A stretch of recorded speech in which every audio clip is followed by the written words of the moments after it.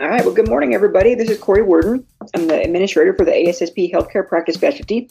And as always, you're listening to the ASSP Healthbeat podcast, which is the official podcast for our healthcare practice specialty, where we discuss relevant issues to healthcare safety concerns all over the world.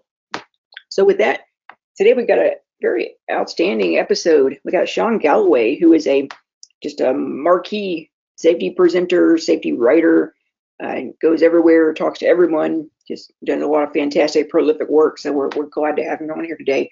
So Shawn, if you would, I don't want to speak for you. If you want to give everybody just a bit about yourself, your career, kind of where you came from, where you're going, all that good stuff. We appreciate it. Hey, Corey, happy to be on here. Yeah, so currently I serve as the president and chief operating officer of ProAct Safety. My business partner, we announced that recently, Terry Mathis, who founded our company in 1993, will be retiring in a couple of weeks at the end of this month. So sad to see him go, but he's also been a fantastic pioneer in the industry. So a lot of big boots to fill, if you will. I guess I started, like you, had a military background, and after university, I worked for an engineering firm in England. Fleur Daniel, now Fleur, found out what I was doing over there and wanted to get into this particular engineering approach and recruited me, made me one of those offers you couldn't refuse type of thing, and came back to Houston and worked in their Sugar Land office, was involved in specialty process engineering for several years until they made me an offer I could refuse, and that was they were consolidating their group that they had at the 5,000 person campus, but there's only a handful of us in the Sugar Land, Texas office. They wanted us to move to their group's headquarters at the time in California, and wasn't ready to make that move. I had gotten heavily involved in process safety because we were working for a lot of Fleur's clients, which were in the petrochem and specialty chemical industries, were heavily involved in process safety. Then that took me into several years in process safety consulting.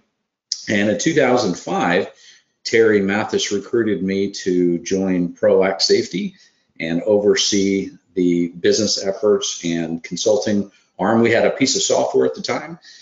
When I became partner and president of the company in 2009, we ended up divesting that software piece and focused exclusively on what we do, which is strategy, culture, leadership, and engagement. And since 2005, I've been privileged to work with every possible industry in 30 some odd countries. Even throughout all of this crazy time we're in right now, still travel almost weekly out there working with our clients and trying to make a difference in the world. So I'm happy to be here with you today, Corey. Oh, that's great. Yeah, we sure appreciate it. I know that you've y'all over at ProAct, y'all have certainly worked with a litany of big names and Fortune 500s and all different kinds of people. So within that, have y'all had any particular experiences with healthcare organizations, any hospitals or systems? Oh, absolutely. One of the largest and premier healthcare systems and research facility based in our nation's capital, had the opportunity to work with them as a consultant for several years, and of course across several hospital systems there. I remember one in particular had some interesting experiences where you look at the bureaucracy that exists in a lot of organizations, which creates challenges of getting change to occur. I remember one in particular, highly paid leaders spent 6 months trying to determine the appropriate flavor of Jell-O to put throughout the hospitals. I thought that was an interesting insight. One particular hospital I worked with, also the sad joke, but reality was if we could just remove the wheels on the bottom of the chairs, we would reduce a tremendous amount of injuries. That was one of the things that was, contributory to a lot of stuff. One very large enterprise I worked with, it was a really interesting career, and it got me really thinking differently with a lot of our clients. Most companies try to do a lot around safety communication. I'm sure you would agree with me that that's a challenge in a lot of organizations, is to have conversations, not just send a bunch of signals. Make sure those conversations are value added and the messages are received and understood and are retained with individuals. This particular group, this interesting experience with them, they started questioning the efficacy of all of their safety communication. Is it really accomplishing what it's meant to accomplish? Is it creating value? And this particular group, they generate their own power, they maintain their own facilities, they treat the rarest diseases, and they house some of the most dangerous biological weapons in the world. There's so a lot of different challenges across this particular organization.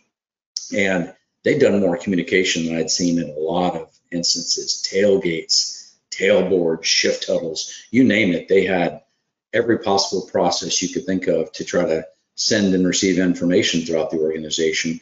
And of course, training being a part of that. But they started questioning, how much of this is really creating value for us? So they went to, it was an interesting project, they went to each one of the process area owners. So let's say lockout, tagout, for example, but they went to each one of their major program processes, and they went to each one of these leaders and said, you need to be concise. What are the 3 most important things somebody should know as a result of all of this communication and training we're doing? Now, I'm going to pause here. If you go back to, I believe it was 1954, James Kirkpatrick said the way we measure training effectiveness is, number 1, did people appreciate it? So the smiley sheet, session evaluation, which not a lot of ROI for organizations in that. But number 2, did they learn anything? So that's like the basic value. So a lot of us would do pre and post types of quizzes and everything, but did they learn anything? And number 3, did it change behavior? And number 4, did that contribute to improvement in business results? So they went to each one of these owners and said, what are the 3 most important things someone should know as a result of all these things that we've done? So it ended up about a 90 questionnaire. It took them a while to get a statistical sample across the organization. And of course, at the end of it, no surprise, most people didn't know the most important things, regardless of the amount of times it had been communicated. So what made it interesting about this project is their focus then became not how do we communicate more, but how do we make our messages sticky? So that's also led us, aside from this being called the safety IQ, which has then been kind of delineated into, what's the employee safety IQ? What's the leadership safety IQ? Because that's so much more value added, answering the question, do our people know the things we need them to know? And if we have great results, but you test people and see, wow, we have fantastic performance, but our people don't know the basic things. They don't know what our focus is. They don't know what the most likely types of injury or the most risk that they're exposed to, then I would question how sustainable our great performance is. But that was an interesting project. But that being said, I find that still exists. I'm sure you do as well. It's making sure our communication has a sender and a receiver, both have turned on and tuned into the message, and we're getting some value from that. And I'll end with, if you think about any safety meeting that we have, any communication, and let's say we talk about the 4 most important things. A month later, you poll people and most can only remember 2. You had a 50% return on safety attention. That's what we call it, ROSA, return on safety attention. And that's a better way to start keeping your finger on the pulse. Wow, we're communicating, we're training, but do our people remember and do they know? If they don't, then I would challenge, how great our results are. But that being said, again, it doesn't just exist in this particular sector of industry. I find those opportunities exist almost everywhere, is improving the value from communication and training. Those are great points. It's interesting how you bring that up, because I know, at least in my experience, which I think, actually I lost count now, but I think it's probably 5 or 6 organizations over 17 years, including the U.S. Air Force. That's one of the biggest things I've always looked at is, it's one thing to talk a lot, to constantly bring it up, but it's a whole other thing to be saying something that's important that people are going to listen to and they're going to take away from it.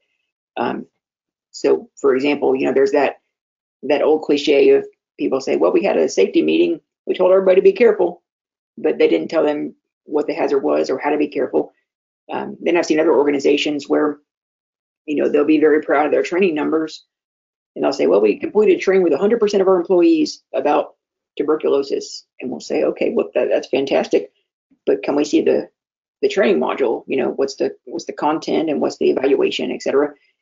And when we look at it, it turns out that there's about 15 slides that explain tuberculosis and the characteristics of tuberculosis and why it's hazardous and why you shouldn't want to be exposed to it, but it never says how to prevent an exposure. So it never talks about respirators or quarantine or isolation or any of those things, and that creates that conversation of, well, if we want to be value added here, then we have to get proactive. But it's not enough just to talk about it.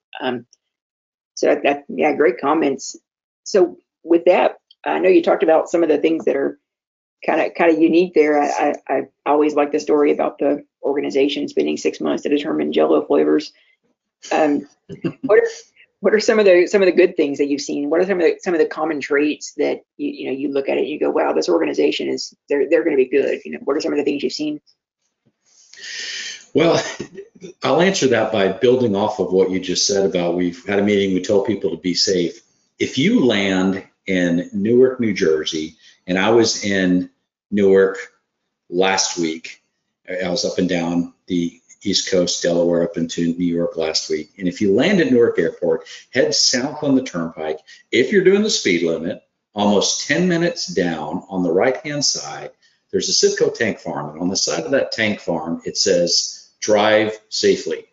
Now, for those of you that are listening in on this and you have kids that are driving age like I do, hopefully you didn't put them behind the vehicle for the first time and say, drive safely, waving them off.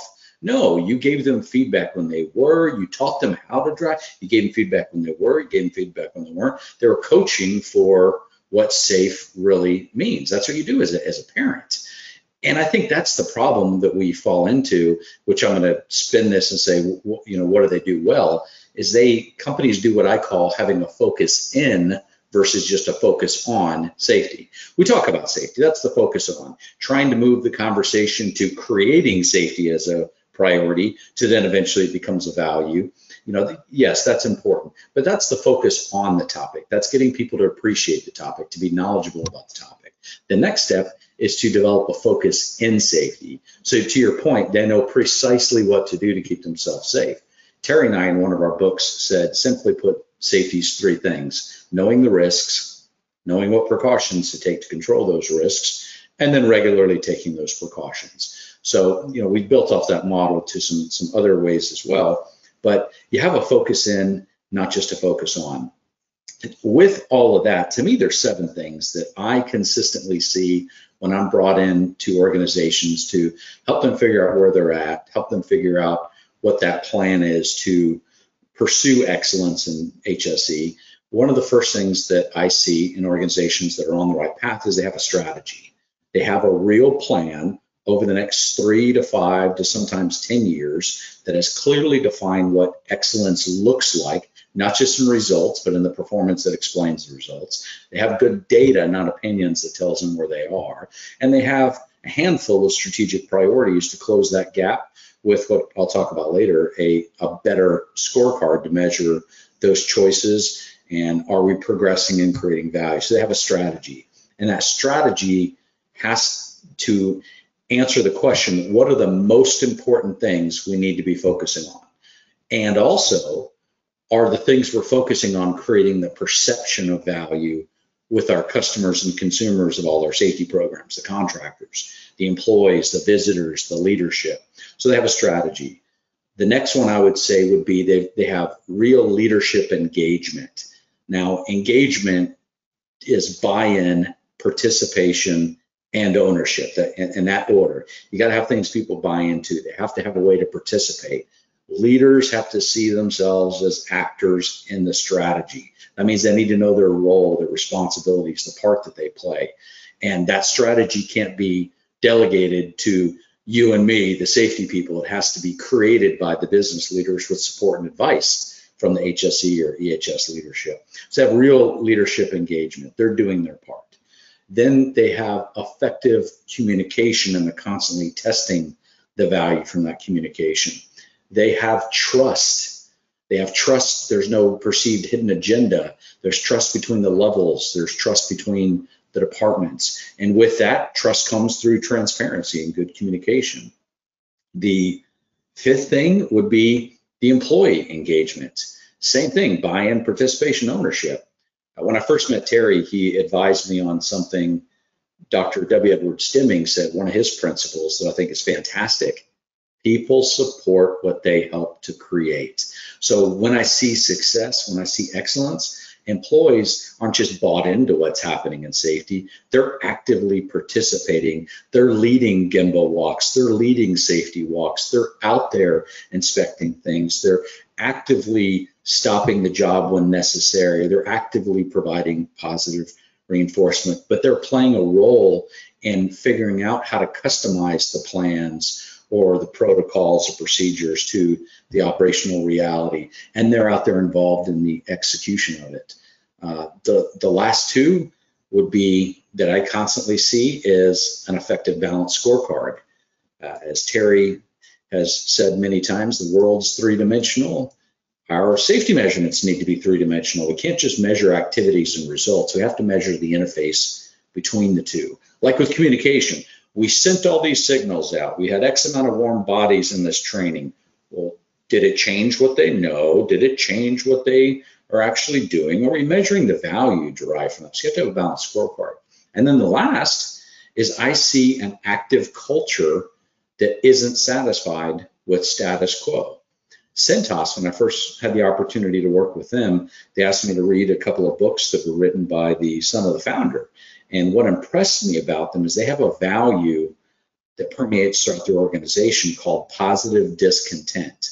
And what that means is we celebrate our success and we know we can always be better. Shell uses the term chronic unease. Like, you know, when I say keeping our head on a swivel, situational awareness, they're aware and maintain that sense of vulnerability that we may be great in our performance, but it could happen at any moment. So they're never invulnerable. They're always maintaining that sense of vulnerability. So to me, it's when I actively see a culture that celebrates its success, that knows precisely what's leading to that success, but also is actively looking for better practices, better ways that we can do things. Because finally, what I'll say, in any company that I work with, you could spend a half an hour talking about the practices that used to be viewed as acceptable 5 years ago that are viewed as unacceptable today, because we realize progress begins by thinking differently. So that all the way from having an effective strategy that others participate in the creation of execution, we're communicating, we're building trust. We have scorecards that measure not just what we're doing in our results, but the interface between the two. And we have a culture that's, again, never satisfied with good. We're always pursuing a better. Outstanding. Yeah, that's fantastic input. You know, I like how you articulate that.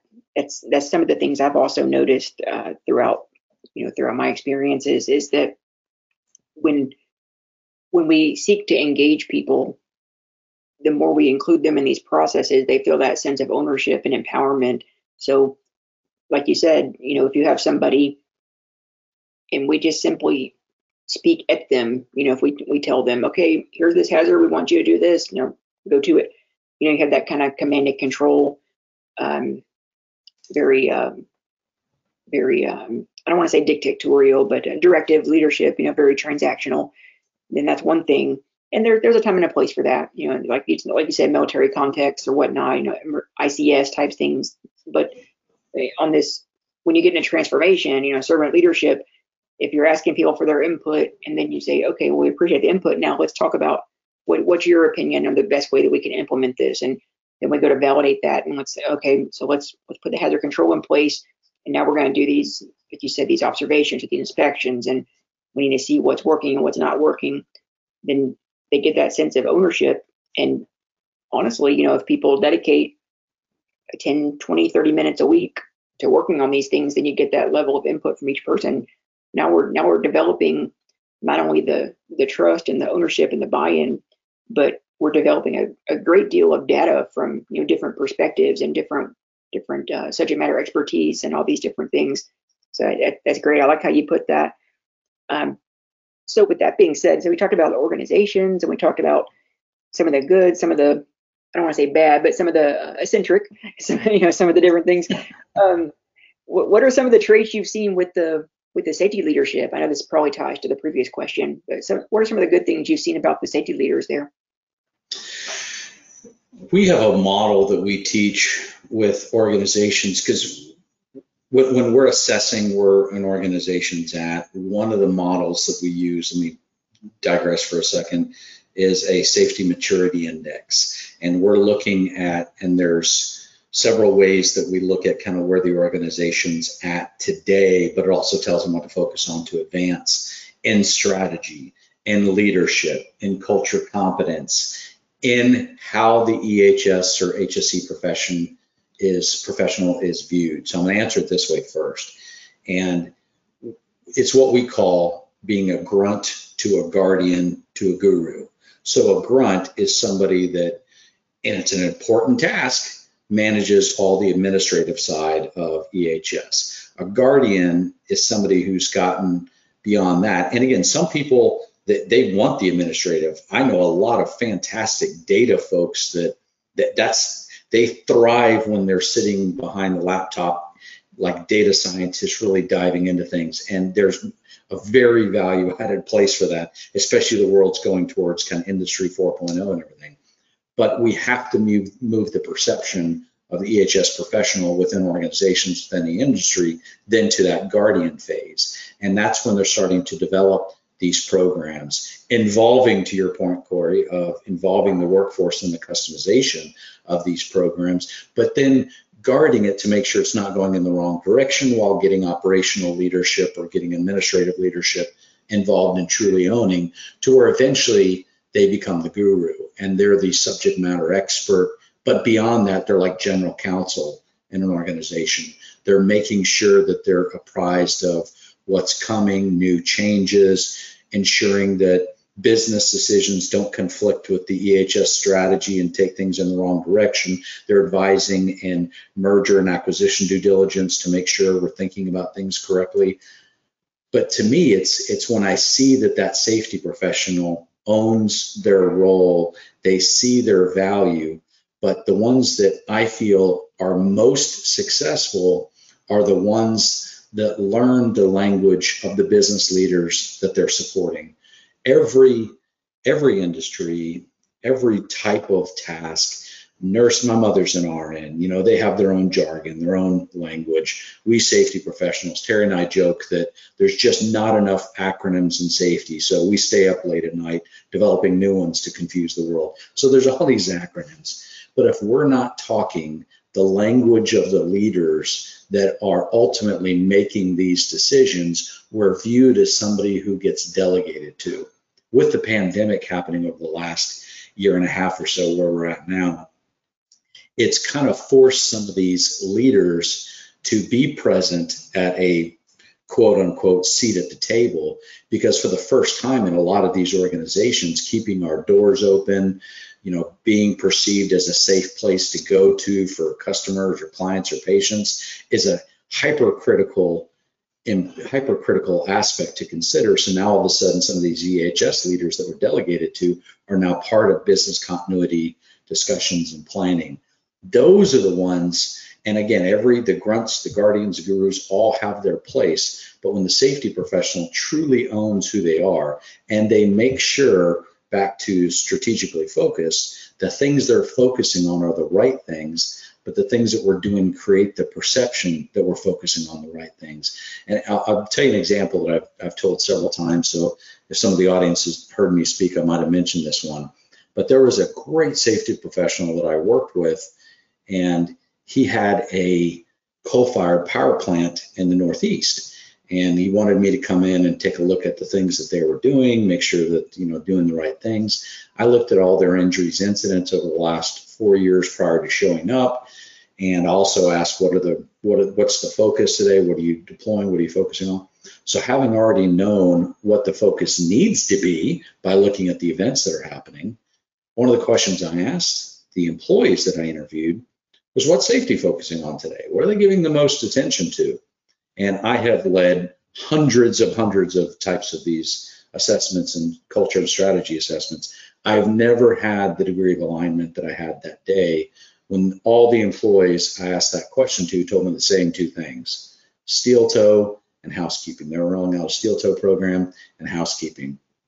Now, the problem with that is, had they been perfect had steel toe compliance, had they had pristine housekeeping, cleanliness, organization, or everything, it would have had an 8% impact in their incidents over the last 4 years. So while that safety professional was busy working on the stuff in safety, he wasn't focusing on the right things. And that's one of the things that I think is so critical, back to that data. So we're not just using our opinions, because those in leadership positions get there based on having a low opinion of opinions and having a much more trust and reliance on data. And the more data that we can gather, especially the more leading indicator data, so you don't have an environment where somebody has to volunteer to get hurt on something to get it fixed. You have better data and appreciation, trust in that safety or AHS professional, and they're viewed as a business partner, not just a technical resource in the organization. So that means we need to learn the language of the businesses that we support. You and I both, we're constantly professionally developing ourselves, but the role that I play, working a lot with the chief executive teams of companies, I read the same stuff that they read. I go to the same things that they go to, because those are the individuals ultimately I need to try to influence to help them find better ways to do things. And that's the same role that I see EHS leaders in highly successful, highly reliable organizations. They are upping their game, and they realize that their influence is going to be limited on the perceived value that they're bringing to the table, so they have to show value. What drives me, and I'll conclude with this piece, when I turned 16, I had my first tax-paying job, I like to say, because I've been employed doing something since I was 10. How the world's changed. You don't see that much anymore. But my dad told me something that kind of drove my work ethic, and he said, Shawn, no one will ever owe you a job. You have to show and demonstrate new value every day. And that's what we EHS leaders have to do. We have to make sure what we're doing is of value, constantly moving the needle, but more importantly, within the culture, we're creating the perception of value, and that's a lot harder.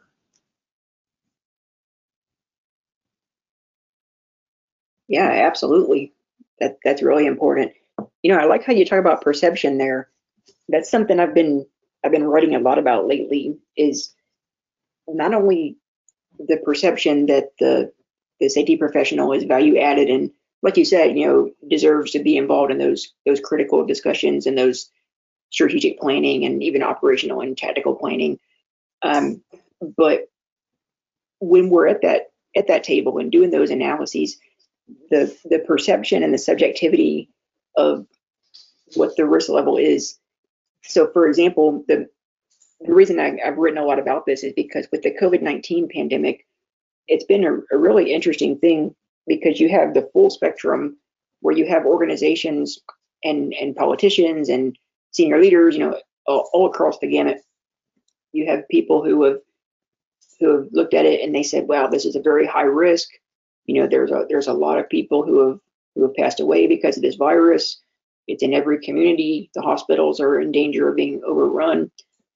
And so we're going to implement the full hierarchy of controls. We're either going to do telecommuting, and we're going to do physical separation and barriers, and we're going to put MERV 13 filters in, and we're going to do social distancing and source control with face covers, and the full spectrum. And then on the other side of the scope, you have people that looked at it and they said, for whatever reason, I don't know if it was because of a political influence or they just have a particular life experience where they're not necessarily daunted by viruses and disease exposures.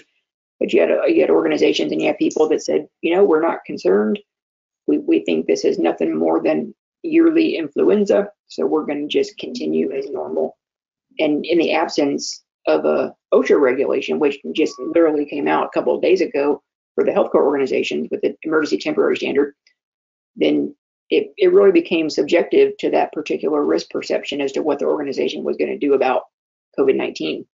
Have you seen any kind of trends about that in terms of subjectivity and the way people look at hazards and determine risk levels?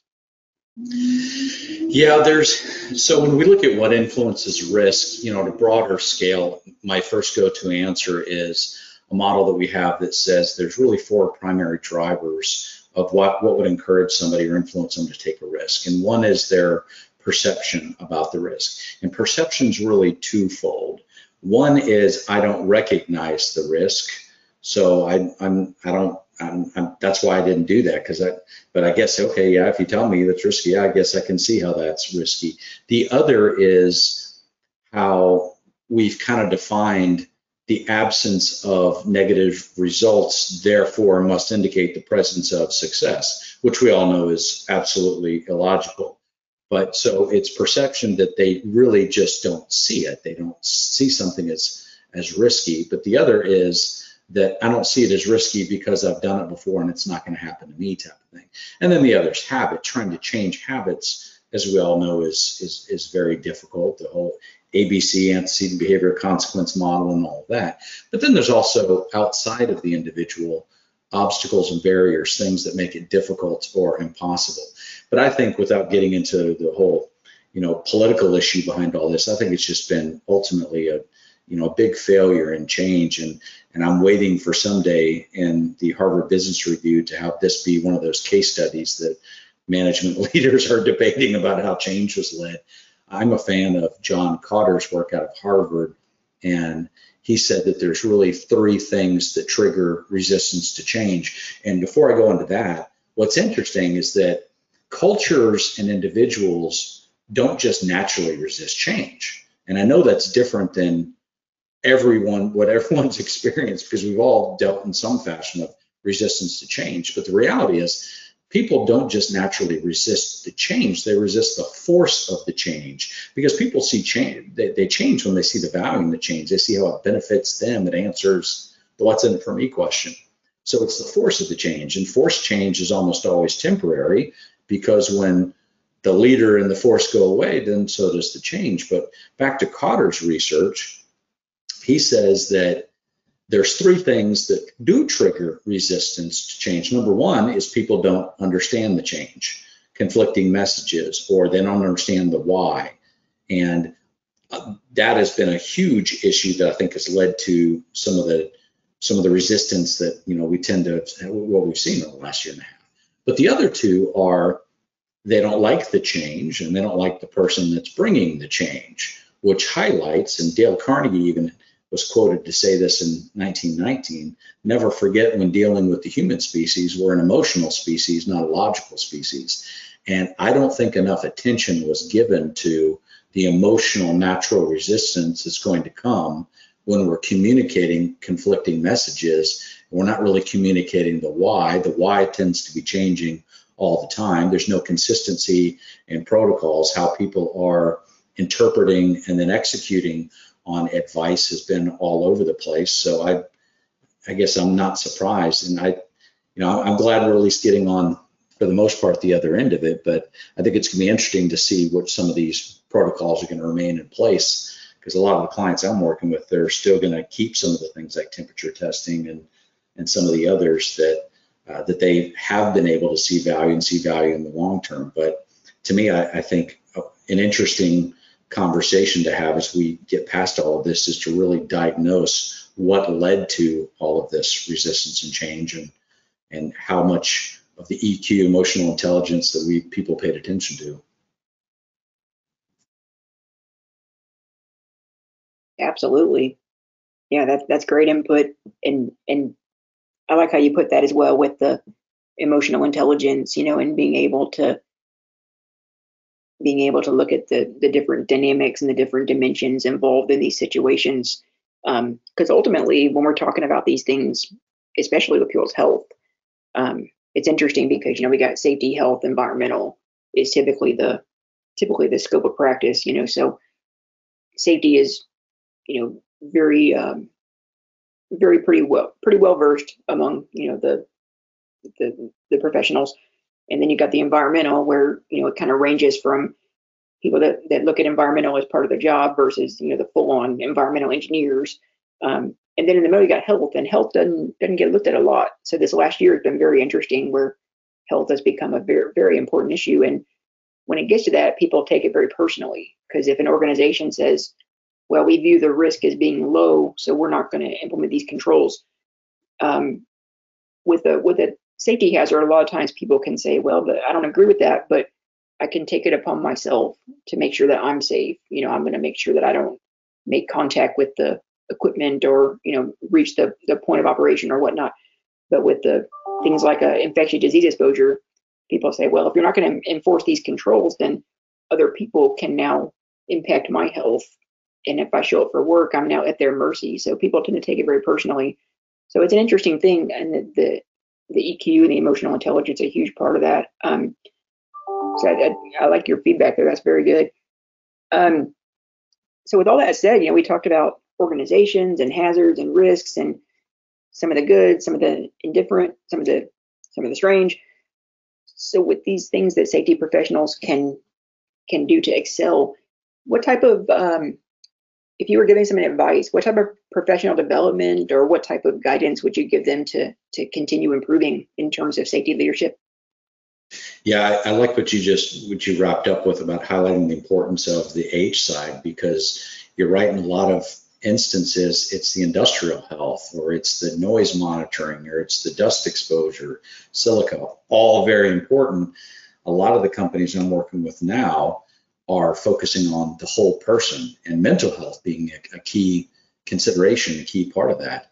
And I think that, and I predict that H side of EHS is going to continue to receive a lot more importance, because you and I know a lot of the people that end up in the EHS profession tend to come mostly across, when I'm considering all industries, from either the environment or the safety side. And H has been kind of an afterthought, or we're hire a consultant for some of the occupational health or industrial health aspects. So I think that's going to be an important driver, and involving, again, focusing on the whole health. Because you look at the generations coming into the workplace today, some of the research I've seen in surveys, they're looking to go to work for companies that are more altruistic in thinking bigger picture, and what are we going to do for the employees? How do we create a great experience for the employees? So I predict a lot more of that, and I think you and I are aligned on that. When I look at advice for the EHS professional, when my oldest daughter was trying to figure out what she wanted to do for a living when she was 16,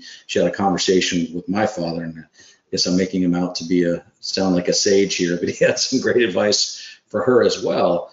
And he said, spend more time determining what you don't want to do, because by the time you're an older adult, you'll probably be spending your time working in an area or on something that hasn't even been invented yet.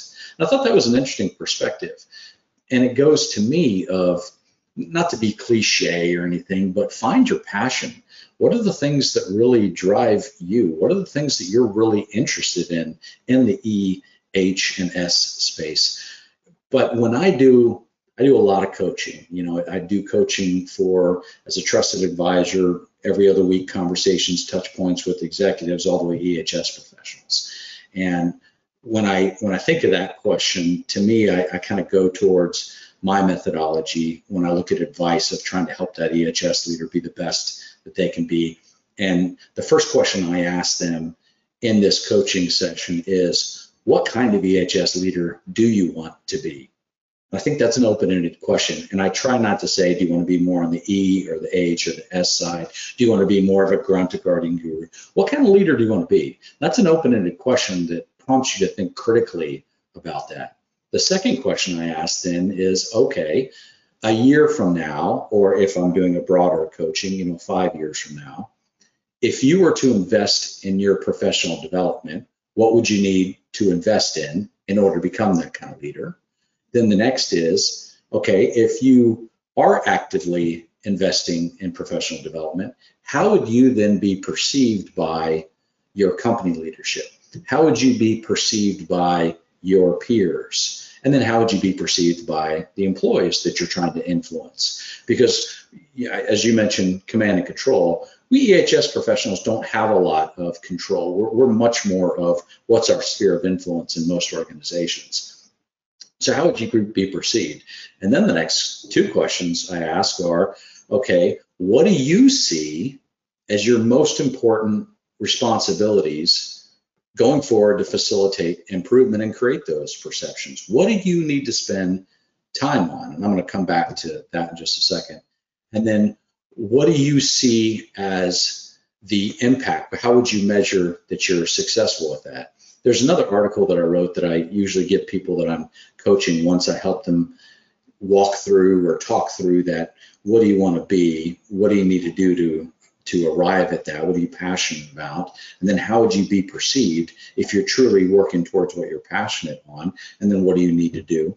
Is there's a list of 4 questions that I encourage people that I'm coaching on those EHS leaders, if you will, to continue to be better. Number 1 is they drive home every day at the end of their day. Am I doing what I committed to doing?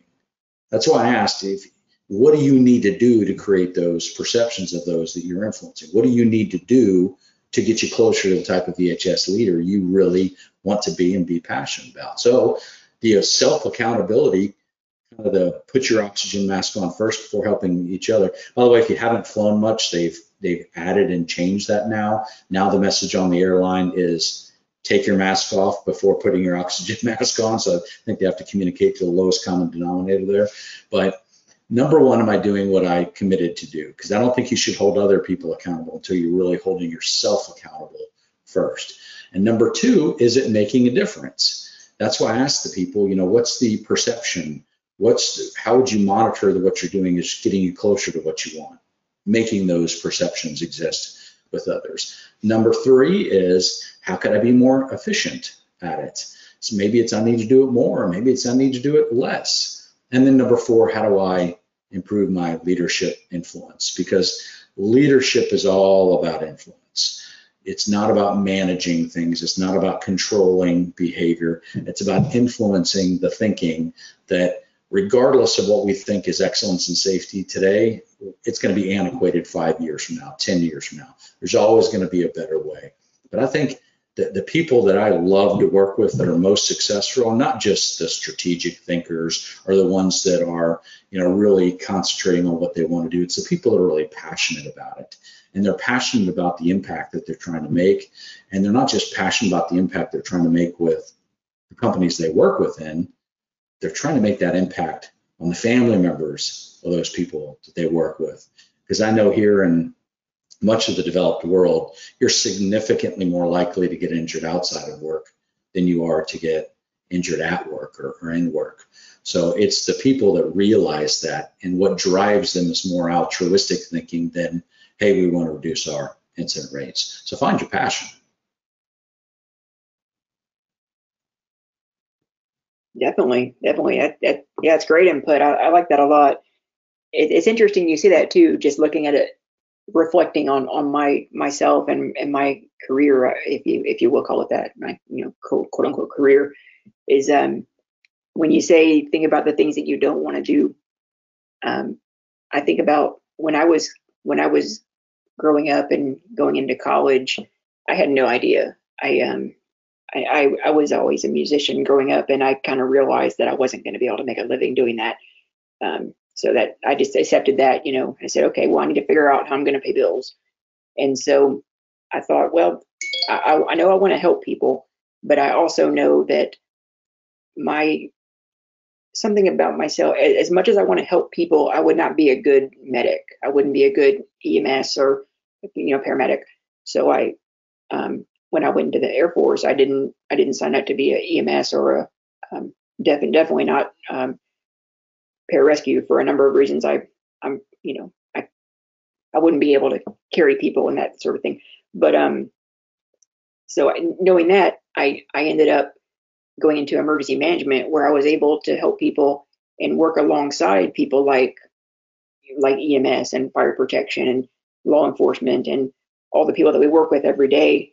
And I was telling somebody just the other day, it's interesting going into safety, because either if you know that something is not for you, or if you know that you can't decide, and you say, well, I want to help you, but I'm not sure which of these particular lanes I want to go down, whether it's EMS, fire protection, law enforcement, or emergency management or whatnot. If you go into safety, you get to work with all of them.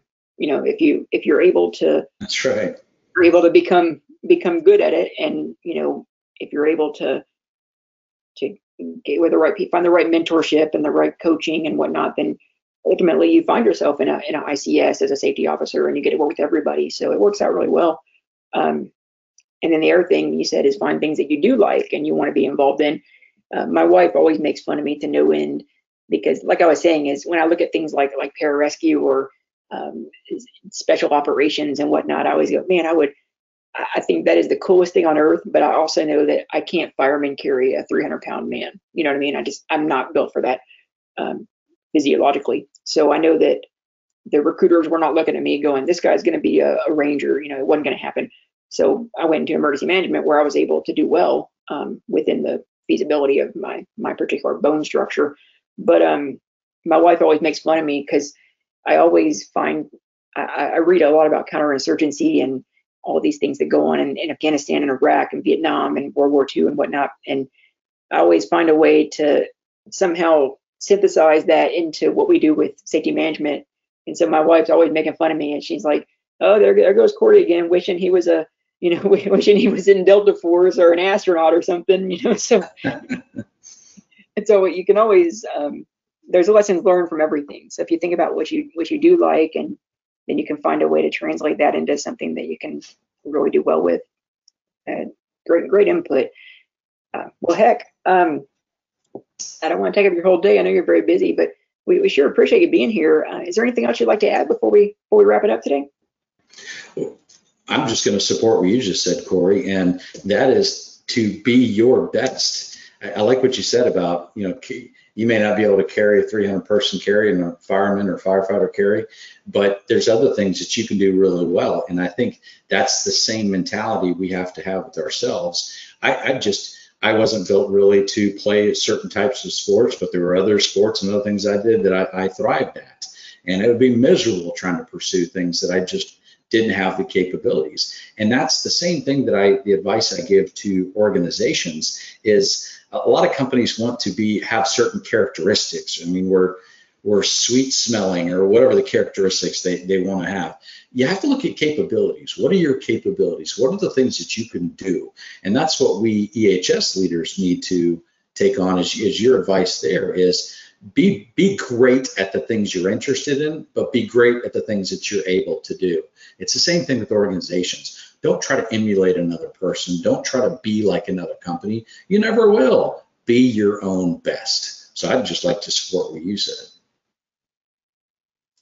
Yeah, definitely. Be your own best. That's a great way to put it, for sure. And safety is a big enough, safety, health, environmental. There's enough landscape there where there's room for everybody and all those different personalities, and ultimately that benefits everybody, for sure.